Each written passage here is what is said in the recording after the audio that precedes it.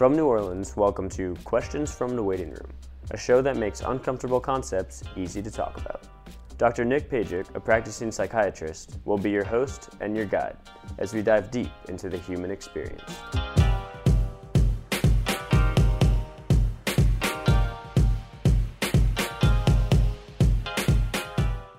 Welcome to session 2 of Questions from the Waiting Room. It's Monday night, people. So what's going on, David? Not too much is going on with me. Had a long weekend. I'm pretty tired, but you working a lot? Into it. Working a lot, yeah. Yeah. A lot of 6 a.m. shifts that don't end well. You're making cocktails at 6 a.m. again? Yeah, people, they drink a lot in New Orleans. Really? All the time. Well, most of them haven't gone to bed. They'll just come in and they'll come in after? They continue the partying. That's cool. Yeah, it's not for me. So, what you got for me this week? Yeah, well, I have another personal question for you this week. A personal question? Yeah. David, how dare you? I know, I'm sorry. Yeah, it's shameless. Do you have any deep fears? Do I have any deep fears? I fear sometimes that my practice will fail. That where I'm seeing all these patients and that I'll screw up or I won't do a good enough job. That's probably the thing on my mind most of the time when I'm fearing stuff is just making sure I'm taking care of people enough, honestly. And the other fears are just like I fear about my parents getting older and having illnesses and whatnot. So that's actually one of my fears. Yeah, totally. David, can I ask you a personal question? You can ask me one, yeah. Okay. Do you have any deep fears? Is that the question? Yeah, that was the question. Okay. Yeah, but I actually have a big fear of like a recurring nightmare almost of like waking up just with like a bunch of cockroaches on my face. Really? Yeah, but it doesn't freak me out so much that like I see one and I start crying. Yeah. I just like jump away kind of thing. I just heard something about the United States when they were terrorizing folks from the war on terror, all that, some of the captives, that they put a gentleman in, or terrorist I should say, in a cage, and then put the cage in a box, and he had a really deep fear of cockroaches, and they poured cockroaches in there. Oh man. And that was one of the ways they terrorized him. Basically torture. Yeah, and he begged and begged from the stop and would give them any information that he thought they would need to stop it. I know, I heard that the other day on NPR. Yeah, that's wild. Anyways, I hope that doesn't incite some nightmares. No, I'm good. Yeah. I thought you were going to mention Fear Factor. Did you ever watch that? A little bit, but not really. They'd have to eat a bunch of live cockroaches. Oh, God. As part of getting to the next round, yeah. Right, wow. Maybe that's what started my fear. I don't know. Maybe I should start doing that. I hear they have protein. Yeah. No, a lot of bugs are really good for you. It's all just social construct that tells us we shouldn't be eating it. Right. So one day we'll be eating bugs. Sir, may I have the filet mignon? No, sir. On second thought, I'll have the cockroach. Yeah. How do you want that cooked? Medium would be great. Medium would be great. Thank you. So do you have any stories from this week that you wanted to tell us about? Stories from this week. So I went to a vocal coach named Guy Tem, and Guy was really nice. I went into his space, and this was on Saturday, and I was really nervous because I'm kind of socially anxious, especially for singing. Oh yeah. And he had a piano there. He had 2 pianos. He also had a sagittal cut of a person's head, so you could see all the speech organs, the tongue and the throat and everything, and the brain. And he was talking about how I needed to be naked and to be naked in front of him as a singer and really belt it out. And so I sang in front of this guy, and I felt pretty anxious, but we're working on it. So that's a huge step. Yeah, it was pretty cool. I feel really good about it, and I'm really nervous because I'm going to be doing it weekly. And I really do feel naked, but it's all to get better at. Maybe you should actually just get naked and do it. I would do naked. But just so for listeners to know, sometimes you got to just be vulnerable to grow as a person, and I'm trying to do open mic nights and write guitar songs and sing. So that's what I've been up to. So David, who do you hang out with? Like, what do you do when you're not recording our wonderful show? Not much. Are you a pot-smoking millennial, David? Not recently. Gave it up for a week because I ran out of weed. What, last week? Yeah, last week I ran out, which was a good thing. Are you serious? I'm gonna go buy some after I get out of here. No, you can't say that on the show. No, I tell my patients I'm not anti-weed, or I'm just pro-health, and a lot of my patients smoke a lot of weed, and it's it's kind of a battle to get them to reduce it or to stop. Definitely. Anyways, do you have any stories from this past week? Well, something funny happened at work today, or not today, but this past weekend. I was pretty tired because I hadn't slept that much before, and I had to be in at work at 6. So I'm carrying this like really big bucket of Bloody Mary mix. And I like lose my grip on it, and it falls to the ground. This is like probably like 4 gallons of just bloody like red tomato juice. So it hits the ground, and this huge wave of red just like comes up almost in slow motion. And there's like a full bar of guests and like a full restaurant, and it comes up and it smacks me in the face, and then goes all over my like coworker's butt. And I look up, and like I'm covered in it, and he looks back and he's like, "Did it get on me?" And I'm like, "No, dude, not in the least bit." But it's all over. It's all over him, like all over his butt, and so he goes like the whole like 8-hour shift just with all this Bloody Mary mix all over him.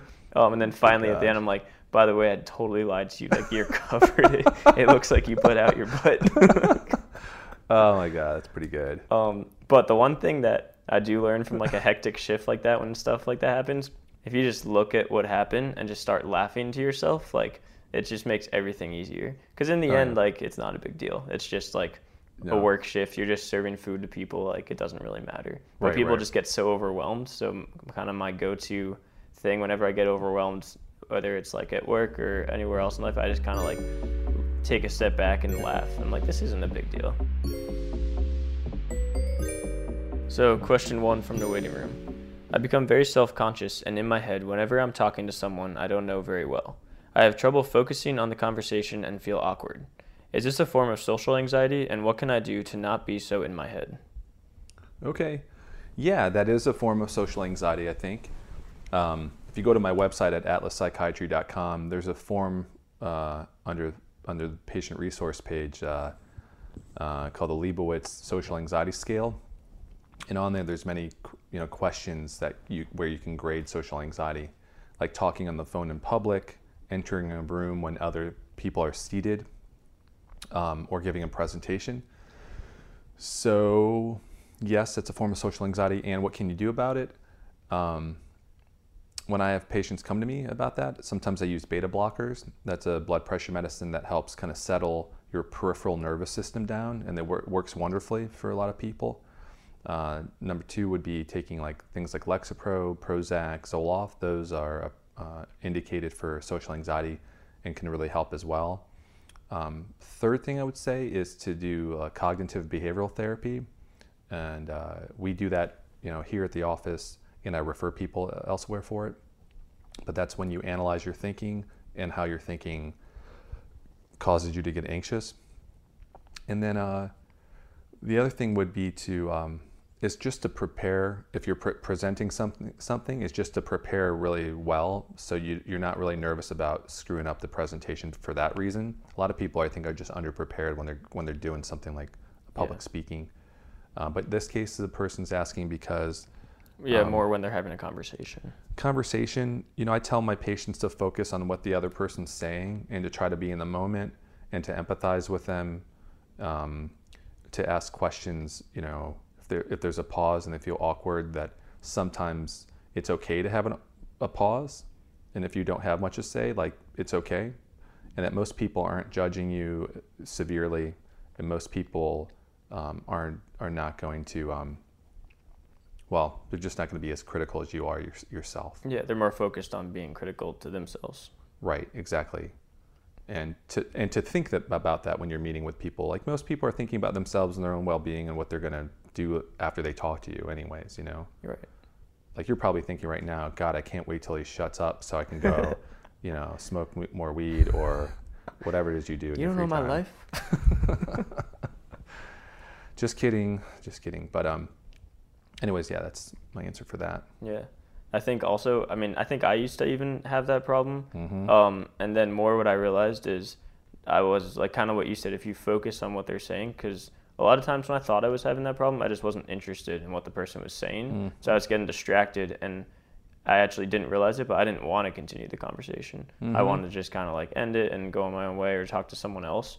And I thought I was blaming myself for not being able to continue a conversation. But I think a lot of it has to do with like, if you like the person and you want to hear what they're saying, you'll be more present with it. And if you don't, then that's totally fine. But it's not on you necessarily, like not having something to say. It's just you not wanting to talk to that person sometimes. Yeah. Right, that can definitely happen. I can see that. I think the different topic is just active listening with people. Right. When I visit with patients, sometimes I'm just exhausted from working a lot or not sleeping that much or something. But I realize that this person's talking about something really important to them, and it's important to me that they feel heard and that I can really connect with them. So what else from the waiting room, David? So our next question from the waiting room. Sometimes I get strongly affected by dreams or nightmares. I wake up in a sweat or feel very unsettled after dreaming something uncomfortable. How strongly would you say are these subconscious occurrences affecting my conscious mind? So the question is, are the dreams stemming from subconscious mind? Yeah, it seems like they're asking, like they're having rougher mornings maybe because they had like a bad dream and it's actually affecting like how they're waking up.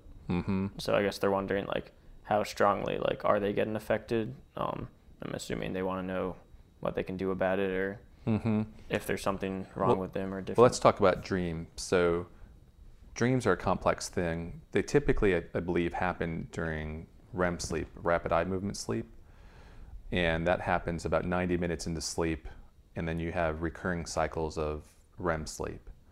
And in REM sleep, your body's paralyzed, so you can't move and act out your dreams. And when people dream something uncomfortable, it can be from either the residue of the day, or they actually have something traumatic happened that is triggering the nightmare. And people with post-traumatic stress disorder can have that. But for like just normal uncomfortable dreams, sometimes things pop up. If you're kind of anxious, like a low-grade anxiety happening. So that can happen. And I think some of the topics within a dream, like I had a dream the other day that my teeth were cracking, and I was chomping down on my mouth, and my teeth were breaking. And I've had a recurring dream like throughout, my adult life. Pretty rare that it happens, but when it happens, I know that I'm kind of anxious and I'm worrying about something. In this case, I was starting to do some new things in my practice that I was kind of feeling vulnerable about. So that's one instance. People have dreams that they're being chased or they're falling. Those are all kind of probably anxiety related dreams. And then the question is like, well, is it subconscious peeking out into your conscious mind in some respect? And I think, yeah, the Freudians would say yes, that there's something deeper. Like fears can be expressed in your dreams that maybe you can't consciously know. And so kind of a metaphor for subconscious versus consciousness is like an iceberg, and how consciousness would be above the water, and then the bottom part of the iceberg is below the water, just to show the immensity of what that is. That's funny you talk about the teeth falling out or the teeth kind of cracking dream, because I have a recurring dream.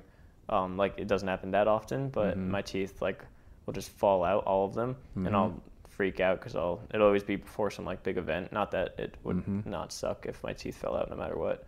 Right. But yeah, and then I wake up and I'm like, yeah, like I either went to bed a little anxious or something's going on in my life that's a little like irksome right now or unsettling. In psychiatry practice, if someone tells me they had a dream or nightmares, I need to know whether they're having PTSD or if they're just anxious. It may mean to me that I'm not treating their anxiety well enough. What's the third question from the waiting room? Yes, sir. Our final question from the waiting room today. I have so much trouble ending a habit. For example, I smoke a pack and a half a day, and I've tried to stop multiple times with no success. What can I do that will help me break the habit? All right, so habit breaking. What I would tell that person is to look back and see what they did to try to quit in the first place. So I usually have my patients log how many they're smoking a day, cigarettes, and then to wean down as much as they can on their own. And I usually tell them to delay their next cigarette or delay their morning cigarette. For someone smoking a pack and a half a day who has had trouble quitting, I would surmise that they're just having a lot of nicotine withdrawal symptoms at that high of a dose, and they need to kind of slowly wean down before we can earnestly get them to quit smoking. And I advise people to tell other people around them that they're quitting, and I also advise them to get rid of all their ashtrays and stuff in their house, and to set a quit date, and sometimes even to call the 1-800-QUIT number to gain support from like a quitting smoking counselor. You can find it on the web. So a lot of my patients haven't done those things. So before even talking about medications, they haven't done those things. Right. And then there's Wellbutrin and there's Chantix that I prescribe a lot that really help curb the urges to smoke. Really, we should talk about the stages of making a change or quitting a habit. Definitely. And those are, I'm going to geek out on you here for a second. Sure. It's pre-contemplative, contemplative, the planning stage, and the action stage. Those stages people need to go through. And a lot of times I have people who show up as patients and they say, well, they're not really interested in quitting something, but I know it's harmful to their health. And so we'll talk about, I'll listen to how they speak about something, and I'll know that they're in pre-contemplation, and I will try to edge them into contemplation. Cool. And then I'll try to edge them into planning and then action. Right. And that can take months, that can take 3 sessions, it could take 1 session depending how ready they are for change. And I ask them a series of questions to kind of figure out where they are for trying to make quit a habit. So what do you think of a lot of people or a lot of articles online talk about it takes 30 days to make or break a habit? Do you think that's pretty true? Well, specifically for smoking, we know that the nicotine receptors go back to their normal conformation about 2 weeks after quitting smoking. Okay. Which is pretty cool. Yeah, that's fast. And I'm not talking about like using an e-cig or anything like that. Right. I mean like no smoking, no nicotine.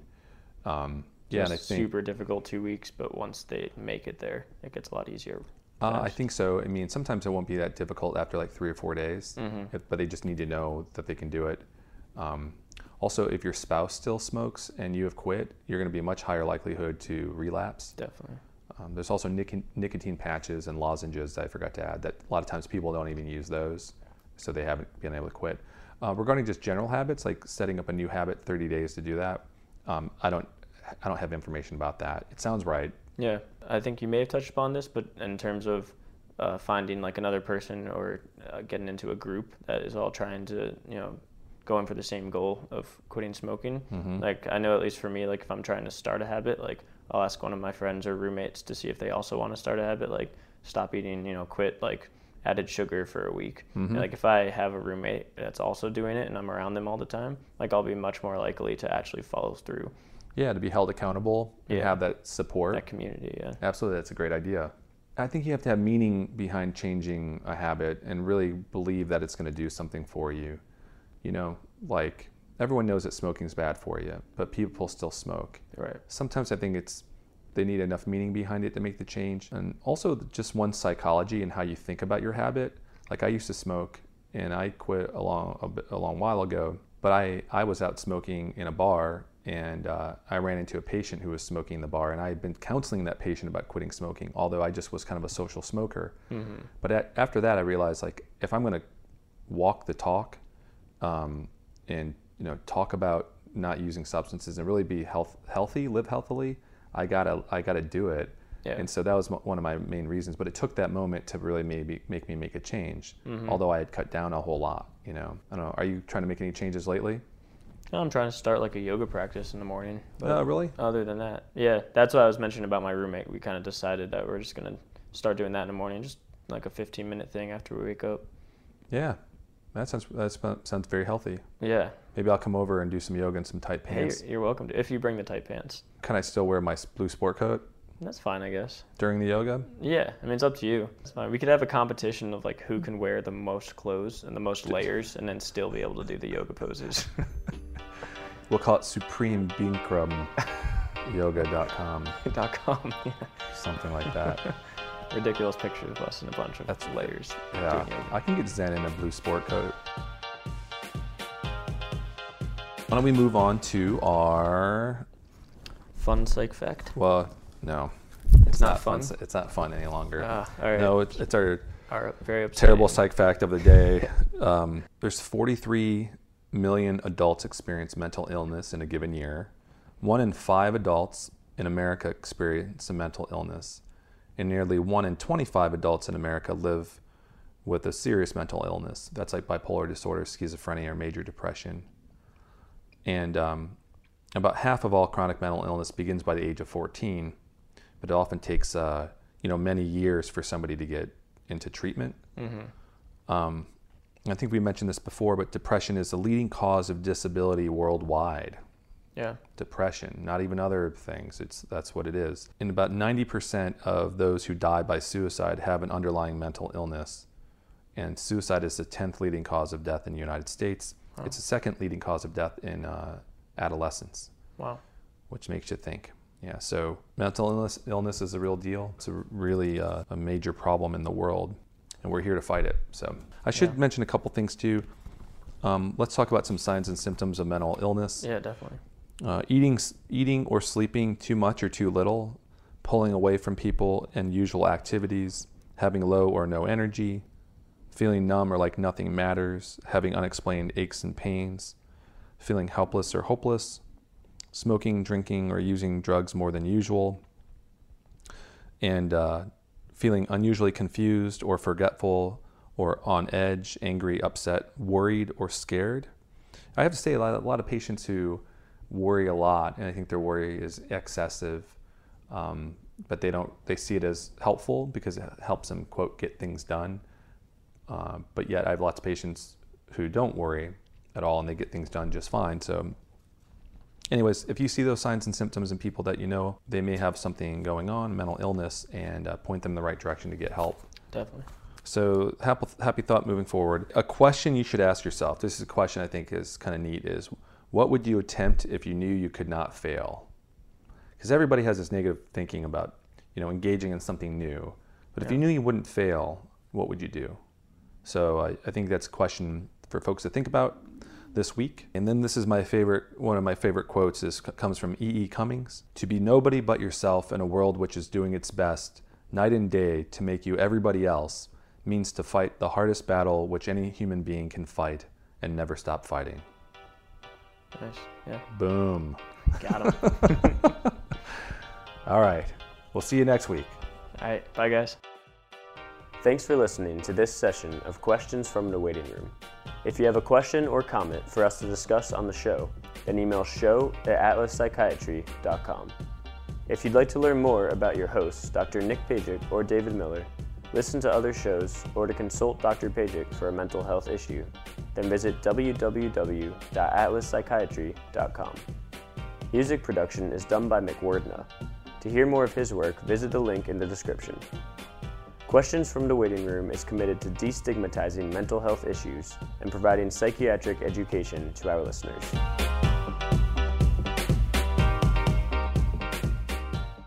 Summer's almost over, but at Old Navy the styles are as hot as ever. Get to Old Navy now for 30% off all jeans, 40% off all dresses, and 50% off all tees. That's right, get 30, 40, and 50% off all your favorite styles for the whole family, plus up to 75% off clearance. Hurry in fast. These deals won't last. The sale ends soon at Old Navy and OldNavy.com. Valid in-store 8/22 to 8/28 and online 8/22 to 8/24. Excludes in-store clearance, bubbles, active, licensed, and men's package tees.